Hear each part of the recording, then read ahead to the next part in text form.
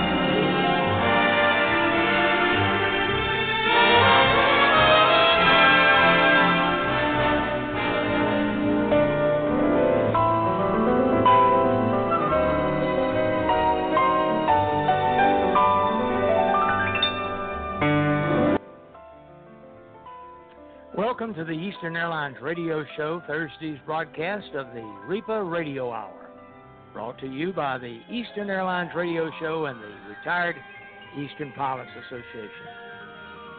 During this hour, we share stories and memories of the pilots who flew the planes of Pitcairn, Aviation, Eastern Air Transport, and Eastern Airlines.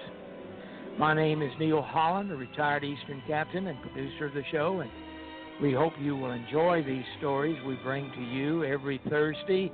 We'll tell your friends to listen in and hope you will join in the conversation during the broadcast. Now, let's see if we can get the engines running and start our show. Hey.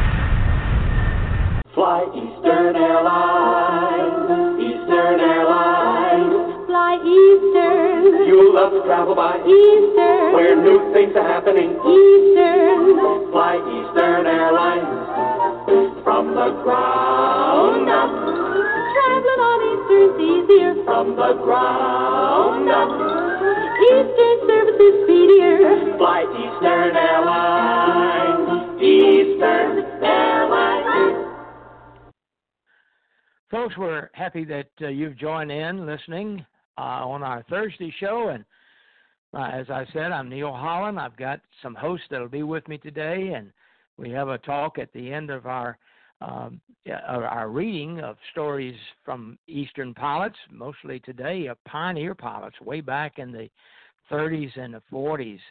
And we like to do this on Thursdays, and we do have our hosts that come along with us. And I want to start our show with a little music about remembering things. And I think you've all heard this, but I love to hear the Statler brothers do this song.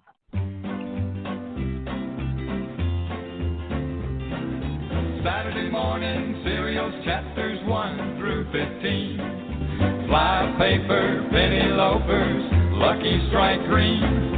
Flat tops, sock tops, Studebaker, Pepsi please. Ah, do you remember these?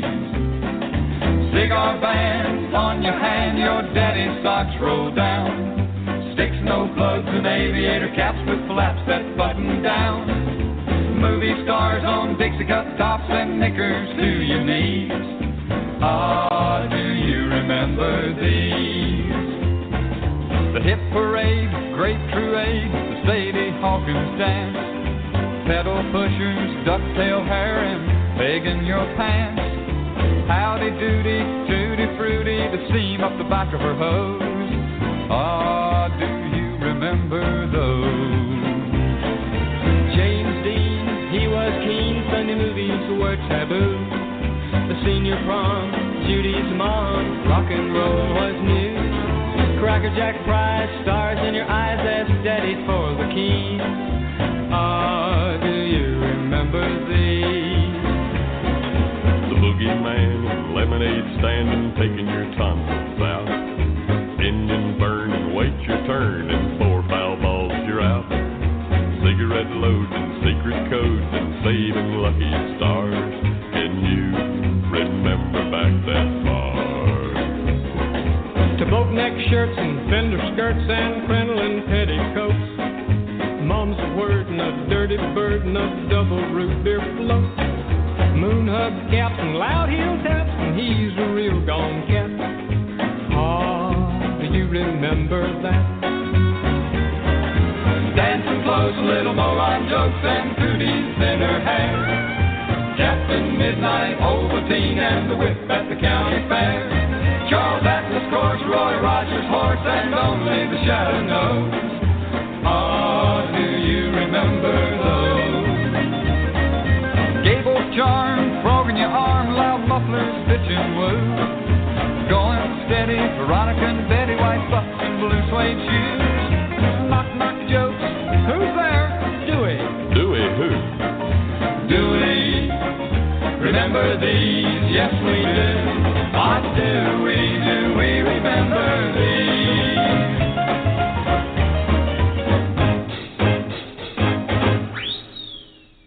Yeah, that was good. Now, thank you, George, for sending that to me. I think you sent it to me. Did you? No, I don't think I sent you that one, Neil. I think That you was got me. that. Okay, Mike, maybe you did. Mike, did you send it to me? Yeah. Yeah. Oh, I love that. I love that song. That's great. Last time I saw those guys was on the Glenn Campbell Music Hour, way back when. Ah. It was on TV. That's the last time I saw it. Is there anything that you guys remember that you want to add to what they said? Yeah, Well, we remember all of it. You know, Yeah. Roadhog in the Alter Ego, the Roadhog and the Cadillac Cowboys, he died about 3-4 months ago. Roadhog did. Oh, okay. Yeah, I the didn't know that. bass singer. The bass. That's where I got that nickname Roadhog up in ATA. And Oh, Michael, did you? when I got a Okay. computer, he let that. He said, "Why don't you be Roadhog?" So that's how I ended up being Roadhog 37. Of course, I was born in 1937. Okay, very good. Very good. uninteresting story. Well, I you know, there's some parts of that song might not be politically correct when we talk about jokes, and you know what it refers to. But yeah, I had to watch it. But anyhow, it was a fun song, and some of those things I think all of us did. Or I didn't try to wear a ducktail hat. I mean, hairstyle. Didn't they call them ducktails? Remember Cookie on Route 66? Yeah. That's a nice. Yeah. Cookie. Yeah, well, you put a lot of Dixie Don, Peach in your hair. Yeah, that's right. All right, Don, tell us all about it. Go ahead. Well, thank you. And today our stories are going to range from the sounds you just heard and the Statler brothers, of course, and better stated, from the male wings to the huge Lockheed L-1011 TriStar, a.k.a. the Whisper Liner.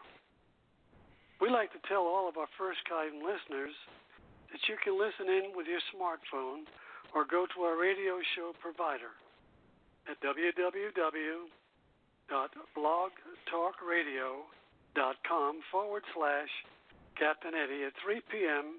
Eastern Daylight Time, and just click on the start arrow.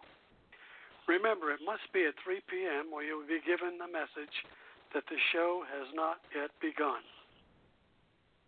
Many just call in the show at 816-1611. This will put you on a producer's board, and all you have to do to share your comments or join in our discussion is to touch the number 1 on your smartphone keyboard. That will tell the producer to unmute your phone's microphone. Then just join in the fun. Now you can choose to listen or talk to our host. Now, Captain Mike Scott is up there in Long Island, New York. And Mike, what have you got for us about last week's review? Sure, Don. On our last episode, 17, we shared repartee stories about Captain Fred Davis, an airmail pilot whose seniority number was number 37 in 1940 on a 1941 seniority list. Captain Howard Wendt, among many of his memories, he wrote a book that was called Plowing the Back 40.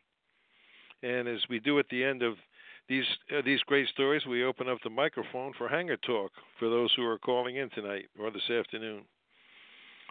You know, folks, it's a great way to hear the story of Eastern Airlines and the Retired Eastern Pilots Association magazine, Repartee, carried by a favorite category that pilots enjoyed, contributed, and read, Nostalgia Corner.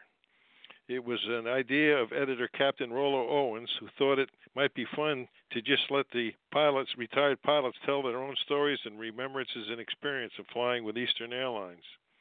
This is where most of the material we use on the show comes from. You can enjoy these stories written by the men and women of Eastern Airlines with us each week. The stories are present each week are written by the pilots who flew the planes of Pitcairn Aviation, Eastern Air Transport, and Eastern Airlines. The stories are printed in Repartee and other publications. And our co-host, Captain Jim Holder, will start the program. Captain Jim. Okay. Thanks, Captain Mike. Today we share more of the hangar talk of Nostalgia Corner by members of P.O. Clemens, Jack Lambry, and J.B. Armstrong, and Jack Lambry of the Atlantic Crossing fame. Mr. Producer, can you tell us another great story featured in the category of Nostalgia Corner?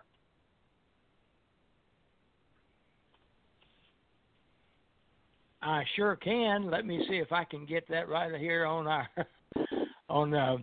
board here, and here we go. This is about P.O. Clemens. At the end of each Repartee magazine, the last few pages were addressed to the editor, and of course the title was Letters to the Editor. One letter was from P.O. Clemens, the station manager of Vero Beach, and it reads, I can still be a pain in the rear when I want to, and that seems to be all the time. Thanks for trying to figure out something for me, as you know how much it means to me.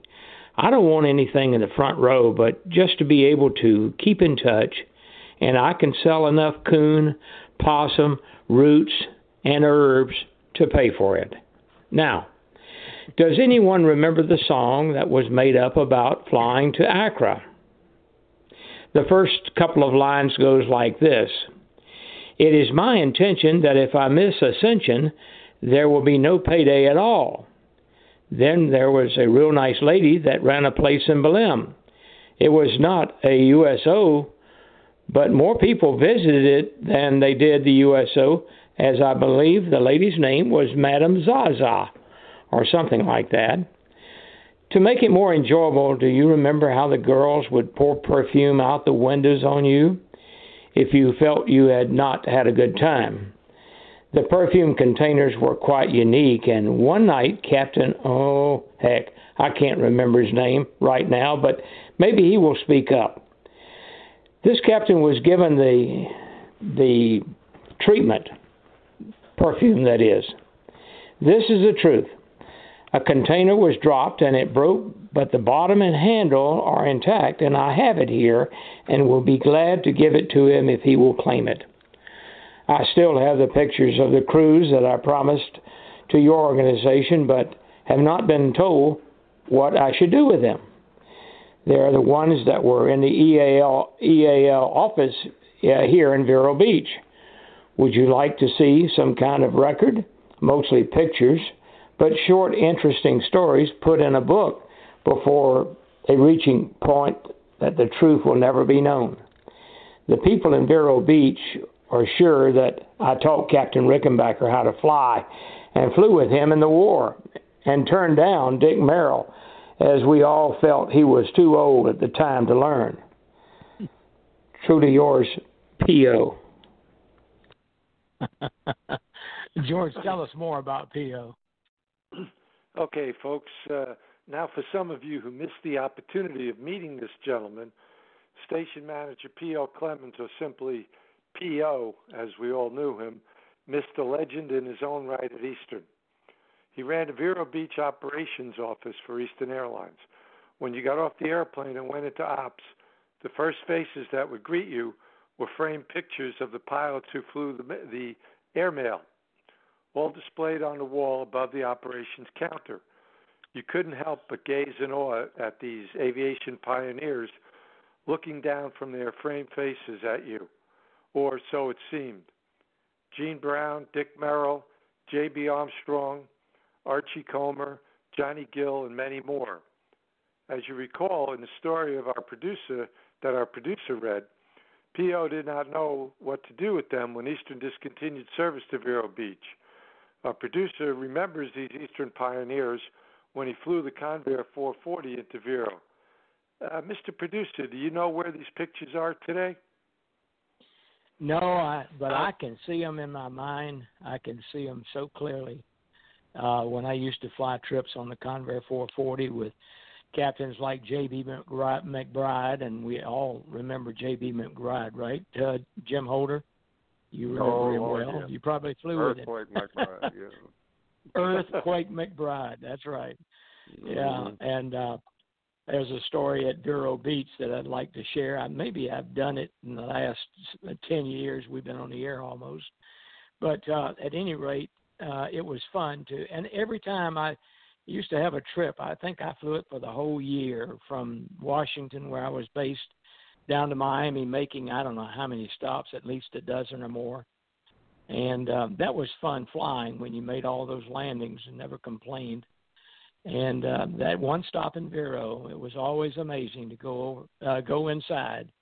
And that hangar where the operations was and the terminal was wood, made of wood. And it was built during World War II for military operations out of Vero Beach. And the plumbing was military-issue plumbing, and I can see it so clearly in my mind's eye. But it was always fun to make that stop and see those gentlemen there. But I sure wish, George, that I knew where those pictures went. But at any rate, that's another story. Don, what you got? Now we'd like to hear some stories like the memories of Captain J.B. Armstrong. He flew the Curtiss Kingbirds and the Condors, telling about the checkouts and the DC-3s, etc. Mr. Producer, have you got that clip for us? And here's one final Nostalgia Corner letter that was sent in, printed in the 1979 issue of Repartee. It's by J.B. Armstrong. In the early 1930s, Captain Doe was president of Eastern Air Transport and Harold Elliott was superintendent of operations. He was based in Rockefeller Plaza in New York. Lowell Harding was based in Richmond. He hired Mr. Sid Shannon. He also hired me and brought him down from Washington to become the assistant station manager at Richmond. The reason Eastern Air Transport started its airline on August 18, 1930, was to beat the Ludington Airline, which was to start its inaugural flight on September 1, 1930. Ludington was supposed to have flights every hour on the hour between Washington and Newark airports, beginning at 7 a.m. until 7 p.m. In order to gain a publicity advantage, we decided to send the Ford Trimotor, which we bought in Detroit. We sent Furman Stone to Dearborn, Michigan, where he was checked out. When he returned, he then checked out Dick Merrill, Pete Parker, and several other captains. They flew the Ford around Florida and Georgia with passengers with the name Eastern Air Transport and the airmail route written on the aircraft. The number of the ship was 9608, and I suppose it's somewhere in a museum now. Mr. Elliott sent 5 of us up to New York City with the Ford to start the airline on August 30th. The first flight was flown out of North Beach Airport, which is now the site of LaGuardia Field, which was also a seaplane ramp.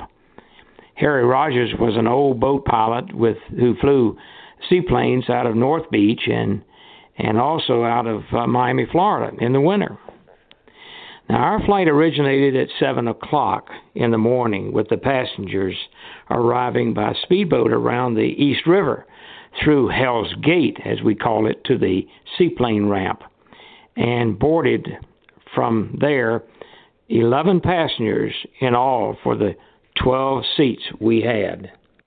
The 12th seat was taken up by a spare tailwheel, which we had to change constantly after a number of landings.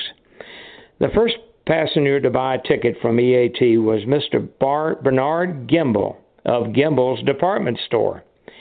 He also somehow managed to be the 25th millionth of the 50 millionth and the 50 millionth passenger of Eastern Airlines. I had the opportunity to fly him on both these latter milestones. The 50 millionth also with Captain Eddie, opportunity to fly with Pete Parker, was the other pilot with me on the first flight from North Beach Airport. We flew to the Newark Airport without fanfare, although some photographers met us, I think, for the Newark Star Ledger.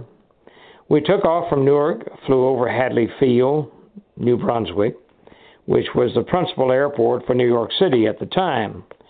Now, all the mail from all points to New York City came to Hadley Field.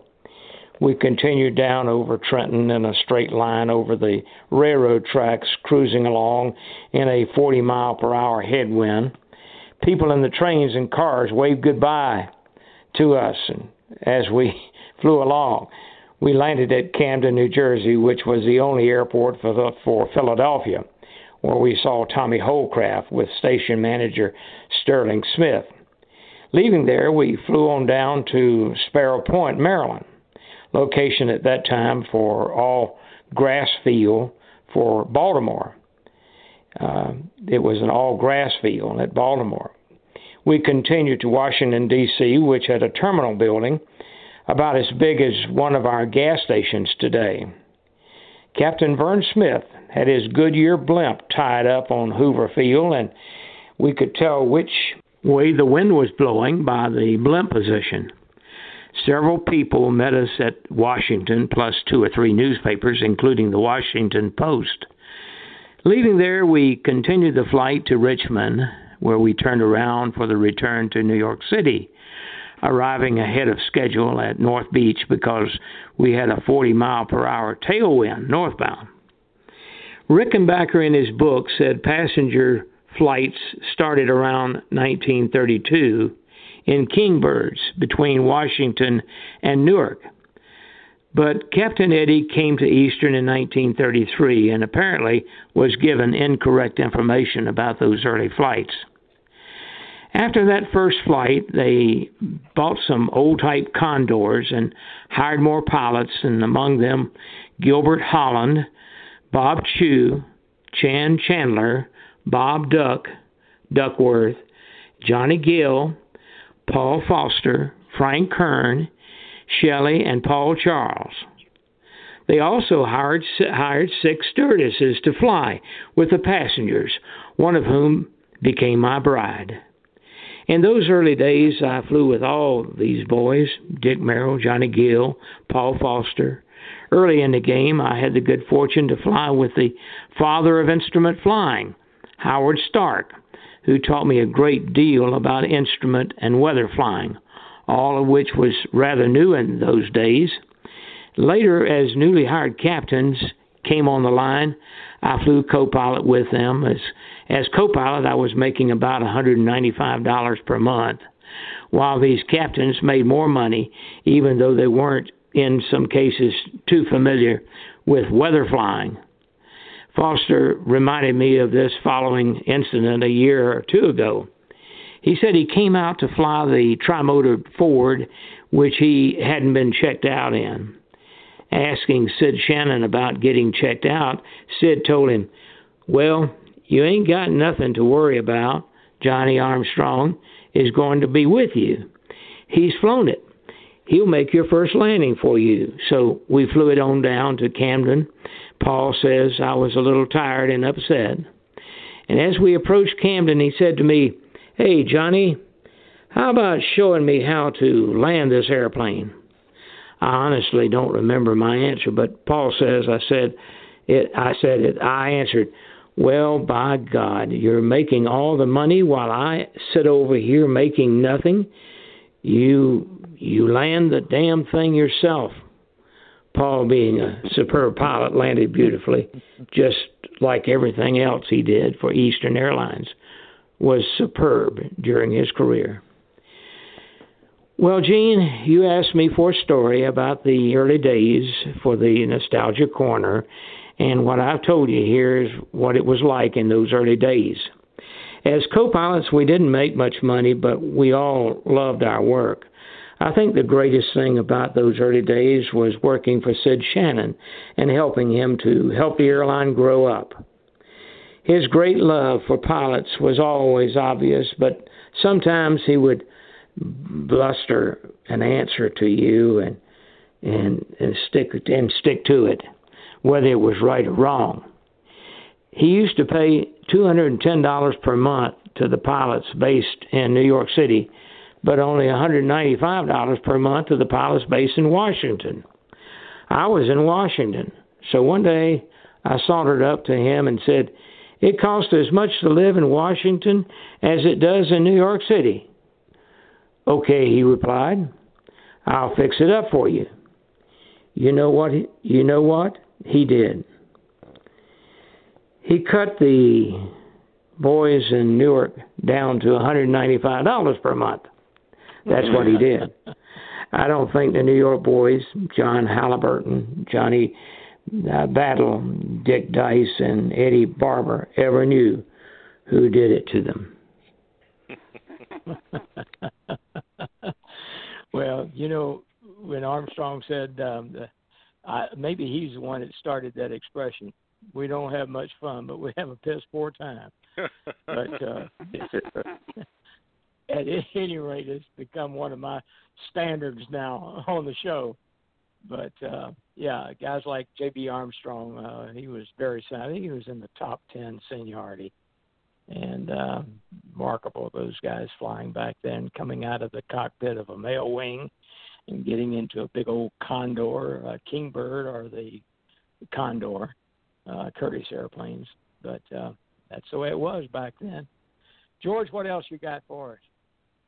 Okay, Neil, our next Nostalgia Corner contributor is Jack Lambie.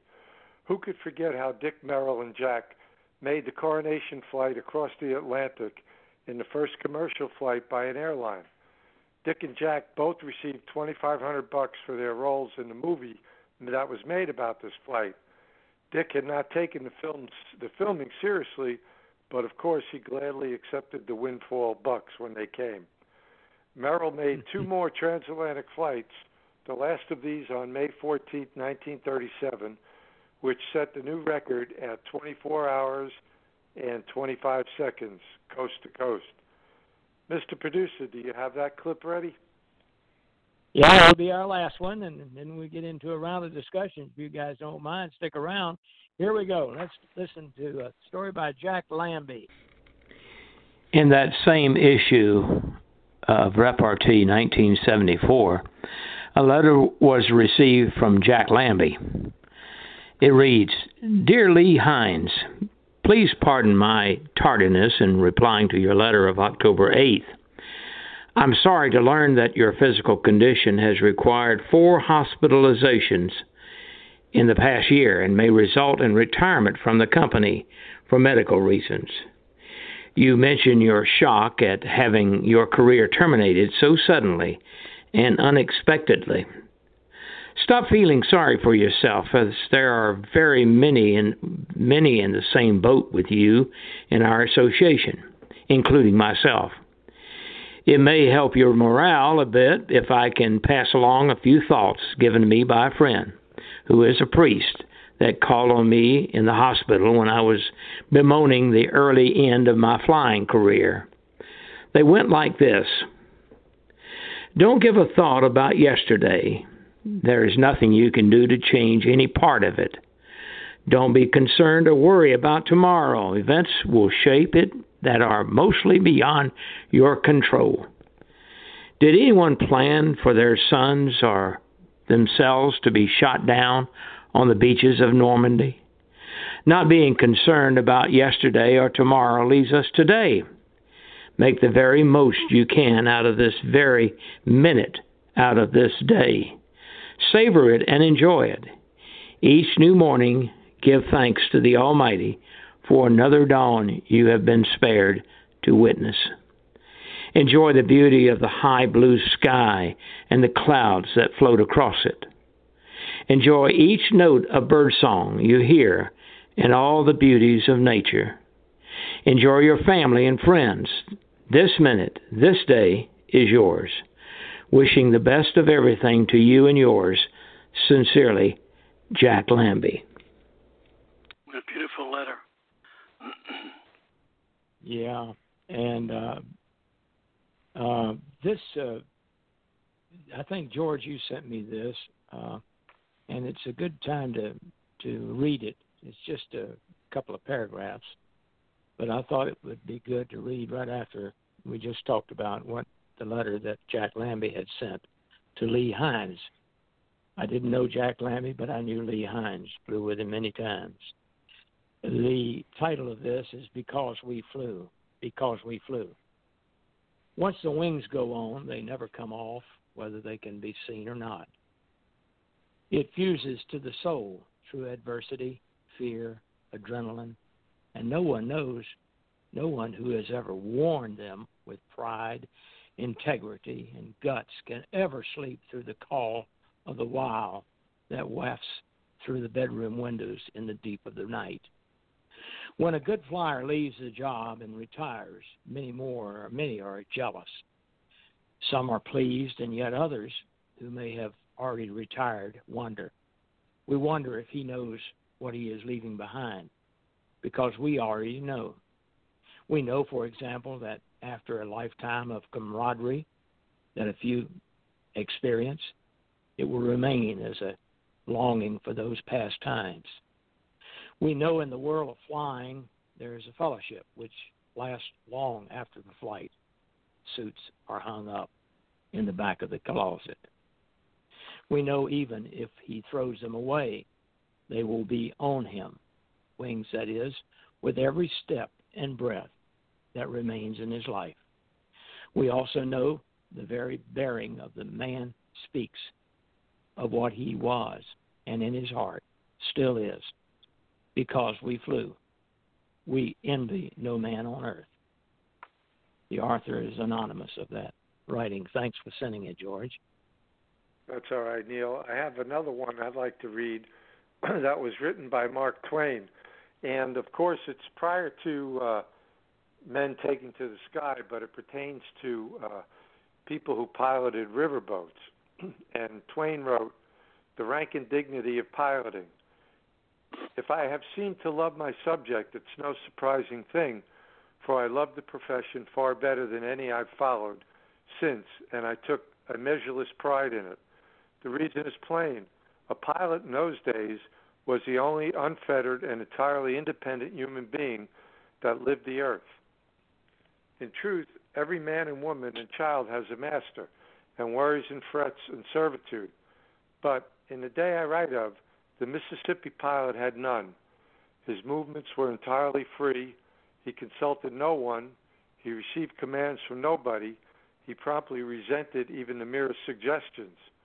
Indeed, the law of the United States forbade him to listen to commands or suggestions, rightly considering that the pilot necessarily knew better how to handle the boat than anybody could tell him.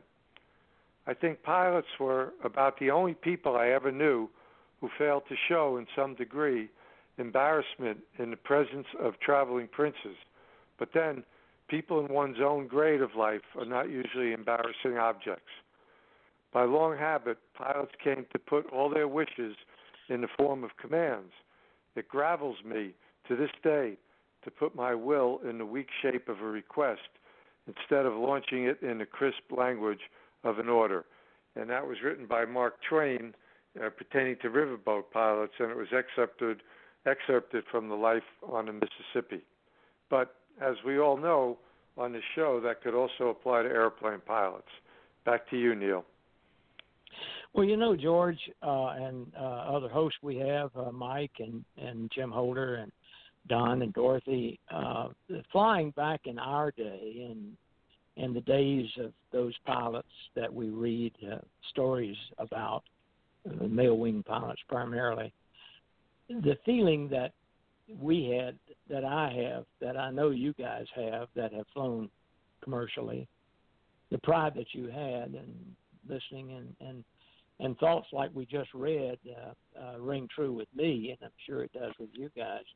But I wonder if the pilot flying today in these airplanes that they fly, the automatic ones that is, I wonder if they have the same pride of flying that the pilots of our day have. Your thoughts? I wouldn't think so. I wouldn't think so at all. I don't either. I think it's a whole new ball game now. People seem to have a different type of atmosphere than they did in years back. They don't seem as empathetic.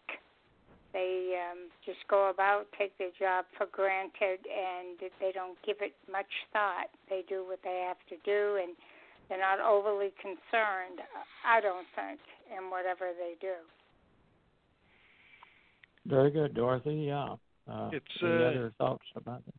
Mike? Generational. I mean, it's they have their own little world that they live in. They grew up with that stuff as we grew up with our stuff, and our dads or older pilots grew up with what they had to dance to the music, whatever it was. And the new guys are they got a different routine. They're button pushers, and the old days, as I call it, the days of yank and bank.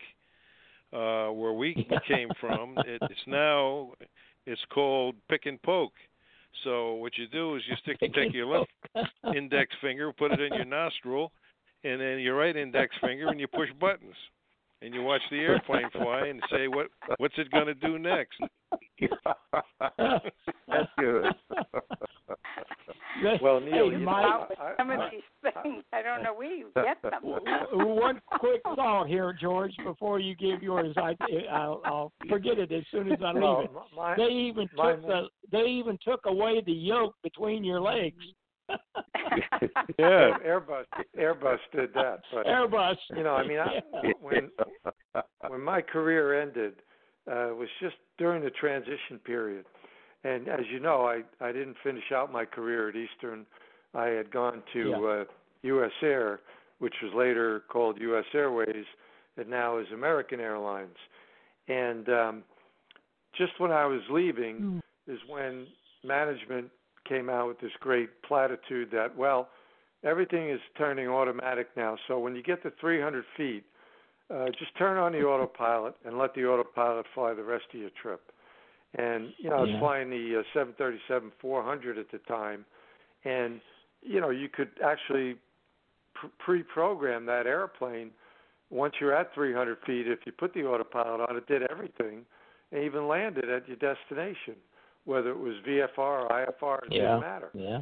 And, I mean, I never gave a landing to the autopilot, but, you know, I mean, that was the dawn of this new automated age. And I think I sent out an email the other day where I could actually see it going to next to single pilot airline, you know, where you're going to have one guy or one woman in the cockpit, and that's going to be it, you know. You know, George, it reminds me of this. Go ahead,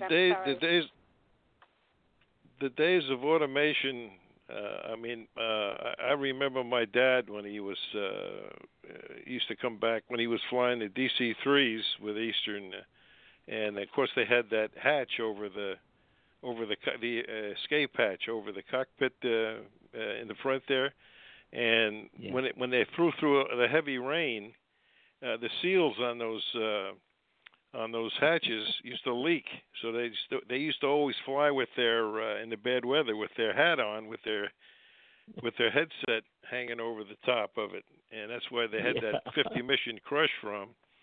But I can always remember my dad coming home and talking about flying through, trying to get around squall lines and all this stuff, and how rough it was. And he had a big 10-penny nail that he used to have hanging in the or nailed by the basement stairs, and he used to hang that wet hat on it, and it stayed there till his next flight, because that's where all the heat came up from the basement. It dried his hat off. So he was a real stick and rudder guy, but he never liked any of the automated stuff at all, like I didn't either. When we had a chance to use, the 7.2, of course, it had the old Sperry 50 autopilot system in it, and I can truthfully say, out of my whole career, I never ever did an instrument approach with the autopilot. I always hand flew them, and like you guys probably did every once in a while, you'd connect up the autopilot on a VFR day just to see what it looks like, to see what the airplane's doing with the wind and all that. And sometimes it looks a little scary. So that's one of the reasons I never used it. Well,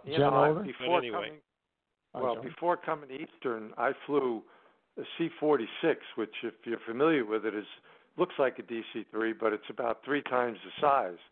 And we flew auto parts around the country all night long. And there were no autopilots on the aircraft. But when I got to Eastern, which was my next job after that, the Eastern wanted you to use the autopilot when you're up at altitude. I thought I died and went to heaven. You could just throw the autopilot on at altitude, and I'm sure Neil and Jim remember this, and you always flew at altitude with the autopilot on. Yeah. Yeah. Except if you flew with Joe Vance. I didn't know him, Neil. Except if you didn't fly, if you flew with Joe Vance, and I had the opportunity of paying him back. Yeah, Joe would not let you at 37,000 feet. He wanted you to hand fly that airplane from Omaha to Seattle. I only flew short hauls with him, and it just worked out that way, like down to Mobile or over to Charlotte. I never flew out to the West Coast with him, so. But I've heard that, Yeah. Neil, did you get extra pay for that or what?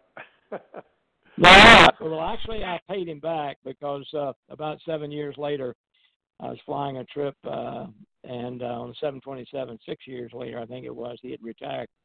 And I saw him in operations. He was on my flight. We were going to San Antonio, Texas. And he and his wife, Jim, you told me his wife's name, Ann, I think it is. Yeah, Ann. His name was Ann. And they were sitting in first class, pass riding, and had they were up there in the front. And I told the flight attendant to go back and ask the gentleman sitting in whatever seat he was in. I said, have him come on up to the cockpit.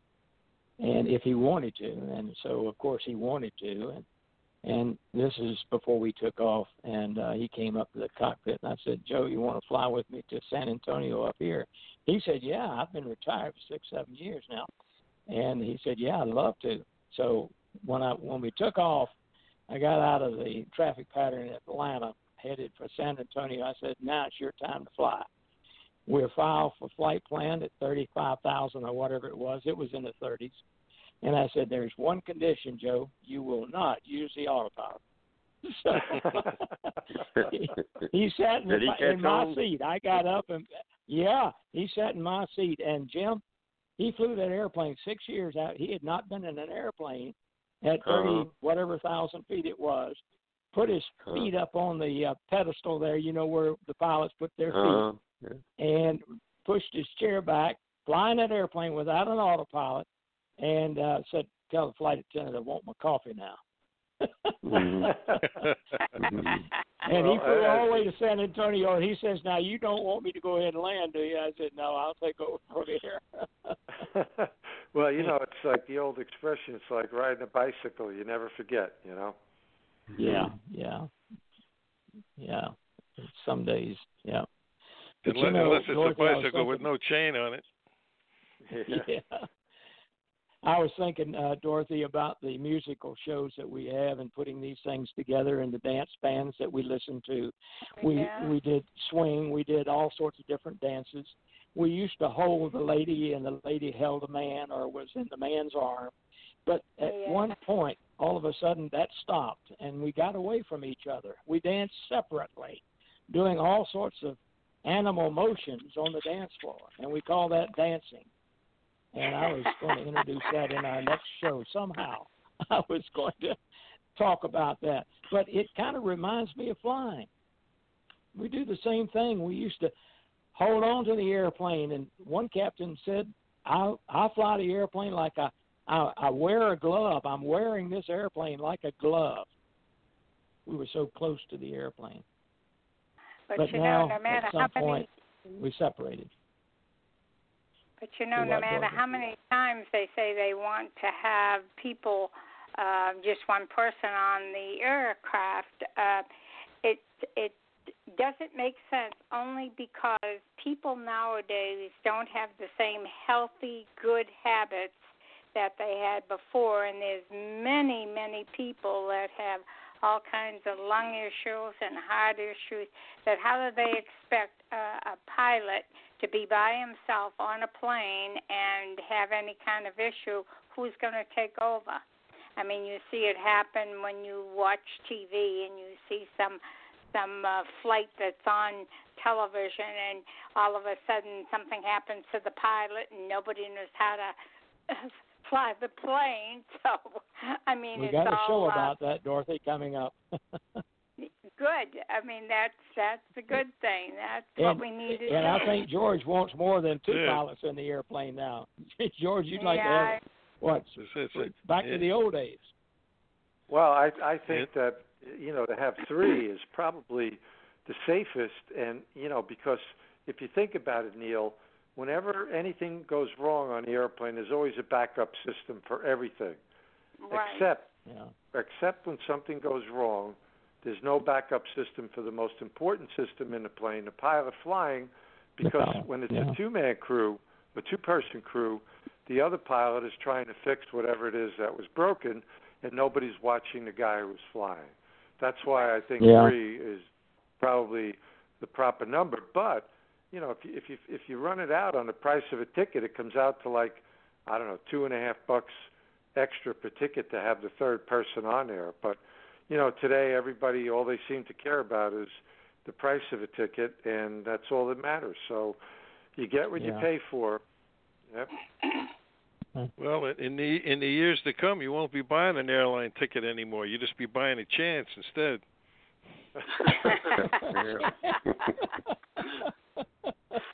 Those guys that were flying the mail wings and so forth years and years ago, they must have had arms like eggplants. A lot of muscle. Yeah. Yeah. And that's it. And then, like Leslie Nielsen said, "Don't call me Shirley." Sure. I like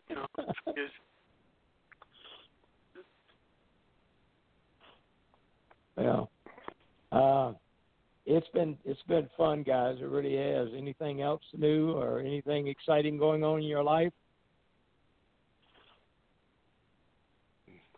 Anybody home? Well, I got a little bit of an update on REPA if you want it. The REPA board has passed unanimously, as I recall, to put out a ballot on the continuation of REPA past the end of the year into next year, which would be the 50th anniversary, the golden anniversary for REPA. And Jerry and I and our wives spent a couple of weeks ago, we spent 2 days preparing the ballot, which will be going out to all the regular members. George, you'll get one, of course, and Neil, not the affiliate members or anybody else. To indicate your desires or whatever you want to do about continuing REPA beyond 2021. And we were going to mail it. Right now, the mailing date is sort of confused, I think, but probably it will be the end of the next week or so. The ballot's ready to go. It's been sitting ready to go for 2 weeks. So you can be alert and ready for that. And I've shown all you guys, got your repartee newsletter that I prepared, and there was 5 articles in there, a page each, on the pluses and those for or against, and on going past 2021. And that's about all. When did you send that out? When did you send that out?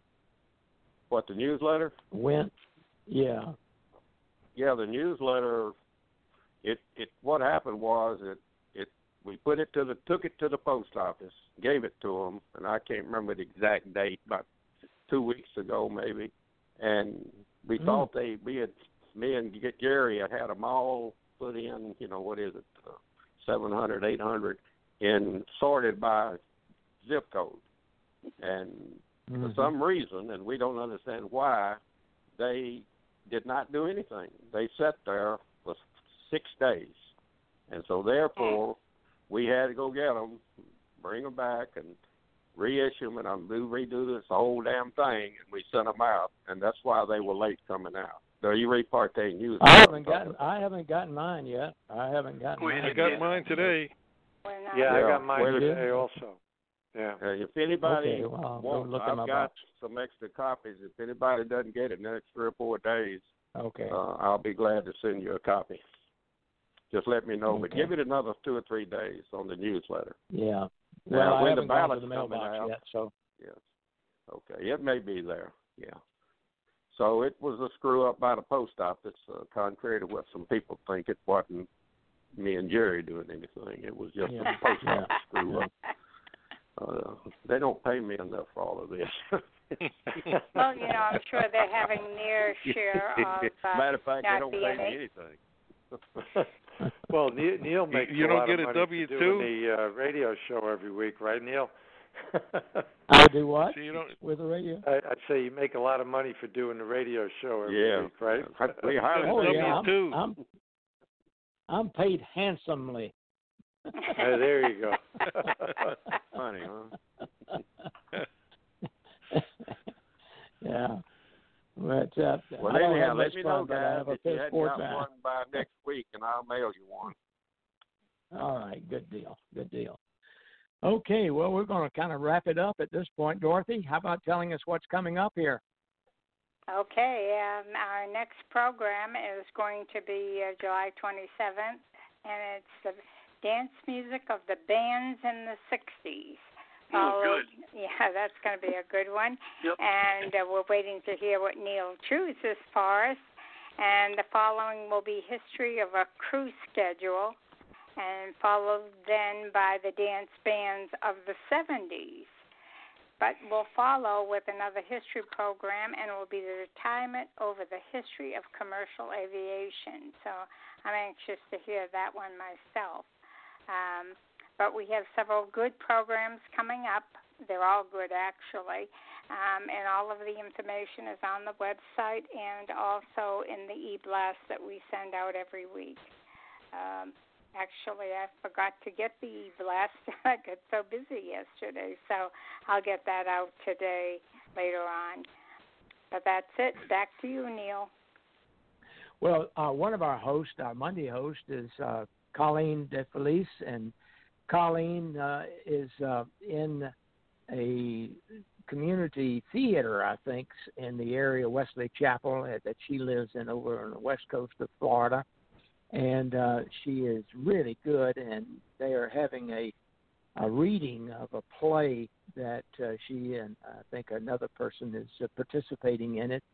She got the information to me, or at least I got it a little bit late. I wish I had gotten it earlier, because I think it would be good to listen in on that. I'm going to plan on doing it. It costs $10 to offset some production cost, I'm sure. And so I'd like to hear what she does off the radio show, and hoping I don't think it'd be a conflict of interest, but at any rate, I'm going to have a report of that show, if I can remember, tomorrow at 8 o'clock. to tune in and listen to that program on the internet. And I don't know whether it's going to be visual or just the reading that I'm able to hear. I think it's going to be a reading, hopefully, Neil. yeah. Hopefully that if she does it in the future, that we can get that information out to everyone and do that. Well, I so do have at any another rate, one that follows July 31st. Okay. Neil. Yeah. Well, we'll see if we can get some information on that and put it on our website and also mention it on the air. I think it'd be good right. to support her and her group. I can do that. It's no problem. Okay. Very good. All right. Hey, Neil, well, let's maybe see. Nothing find more. out what happened. George. What happened to Chuck? Well, Chuck, as I said, we'll find out what, being as his front of his car looks like a bulldog now, I guess, right? Yeah. Well, George, what I'm you sure got? he's not a happy camper. Well, Neil, George? there actually had a couple of things. One of them I thought you might want to consider for a show, and that is, 6 months ago they were predicting a 10,000 pilot shortage, airline pilot shortage here in America, and now there's a 10,000 airline pilot surplus. And we had a show on that, George. Pardon we me? did have a show on that. No, but I think we know, had a show. I understand that, but I mean, if we could contact some of these people to find out, what I thought would be interesting was what line they might be interested or thinking about going into based upon the surplus that exists now. I thought that might be an interesting show. If we could do that. Yeah. It might be a little bit difficult to find these guys to come on the air and talk about that, but it would be interesting to find out what kind of career they're going into. I know my daughter-in-law. Yeah, I know my daughter-in-law got a job with Sky West, and she had just gotten it when this coronavirus broke out. And on top of that, her mother was dying, and she's from Finland. She's from the Nokia family. And so she flew back, and my son is in San Francisco where they live. And she flew back to be with her mother. And then they started laying off all these people. Well, here she only has about 3 months seniority, which is none. And wondering if she had a job. And I talked to her the other day. She's in Salt Lake City taking some additional training now. Her mother passed away, and she came home, and but she still doesn't know the security that she has. But she does have a good backup in that she's a veterinarian doctor. She has her veterinarian doctor's degree, and she's been in veterinarian for 3 years before she went back to wanting to fly. And so she's got something to fall back on if she wants to do that. But she loves flying, and anybody, like when you pin those wings on, they're on forever, like what we read, because we flew. And so anyhow, that's the story. Don, here's the music. Excuse me. Go ahead. I didn't know. I thought you were through. Go ahead. No, I was just listening to you, Neil. But the thing, perhaps if you contacted Shay Oakley, he might be able to update, what some of these folks are doing, because I see. Yeah, that's a good idea. Tweets from him almost every day. Are you volunteering I do too. to do that, George? Yeah. No, I don't have a contact number. I don't have a contact number for him, but I believe that Neil does. I do. I hadn't even thought of Shay. That's a good idea. Very good idea. Hello? Yeah. Hello.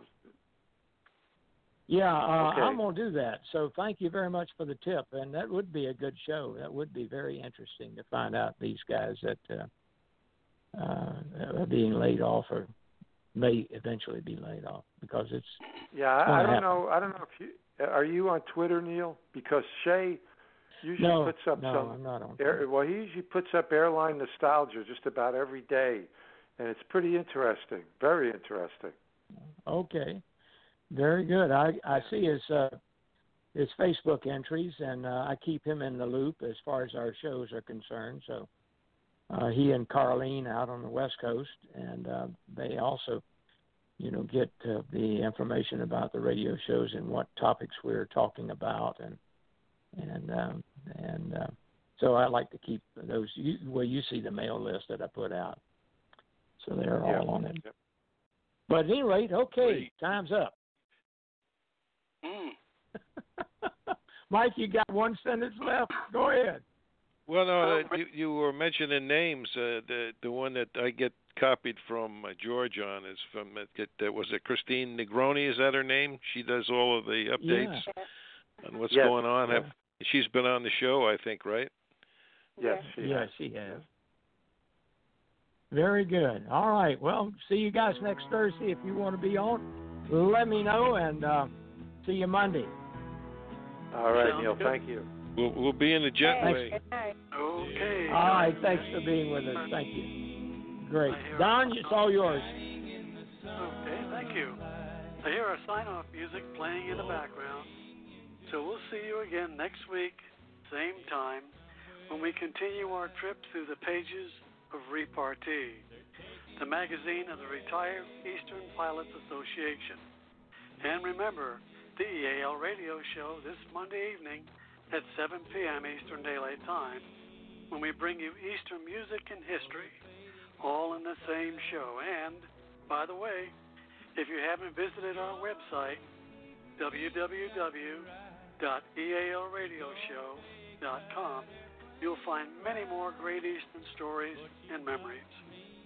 It's time to say so long, Eastern, and so long to our Eastern family. We love you, Eastern. We love you, Eastern. We love you, Eastern. Okay, good Thanks, afternoon. guys. Love you, Eastern. Good show, guys. Shining in the sunlight, roaring engine, headed somewhere in flight.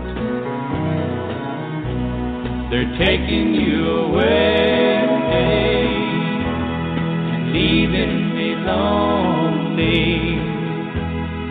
Silver wings slowly fading out of sight.